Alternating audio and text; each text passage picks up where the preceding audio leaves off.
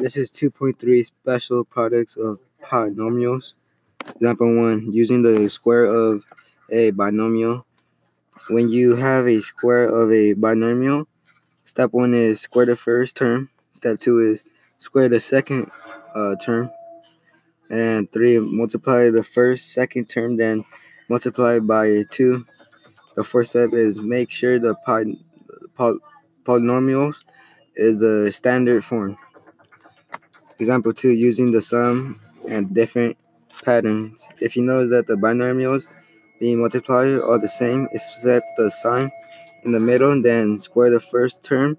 Second is square the second term. The third step is put a substitute symbol between the two squares. That's what I learned.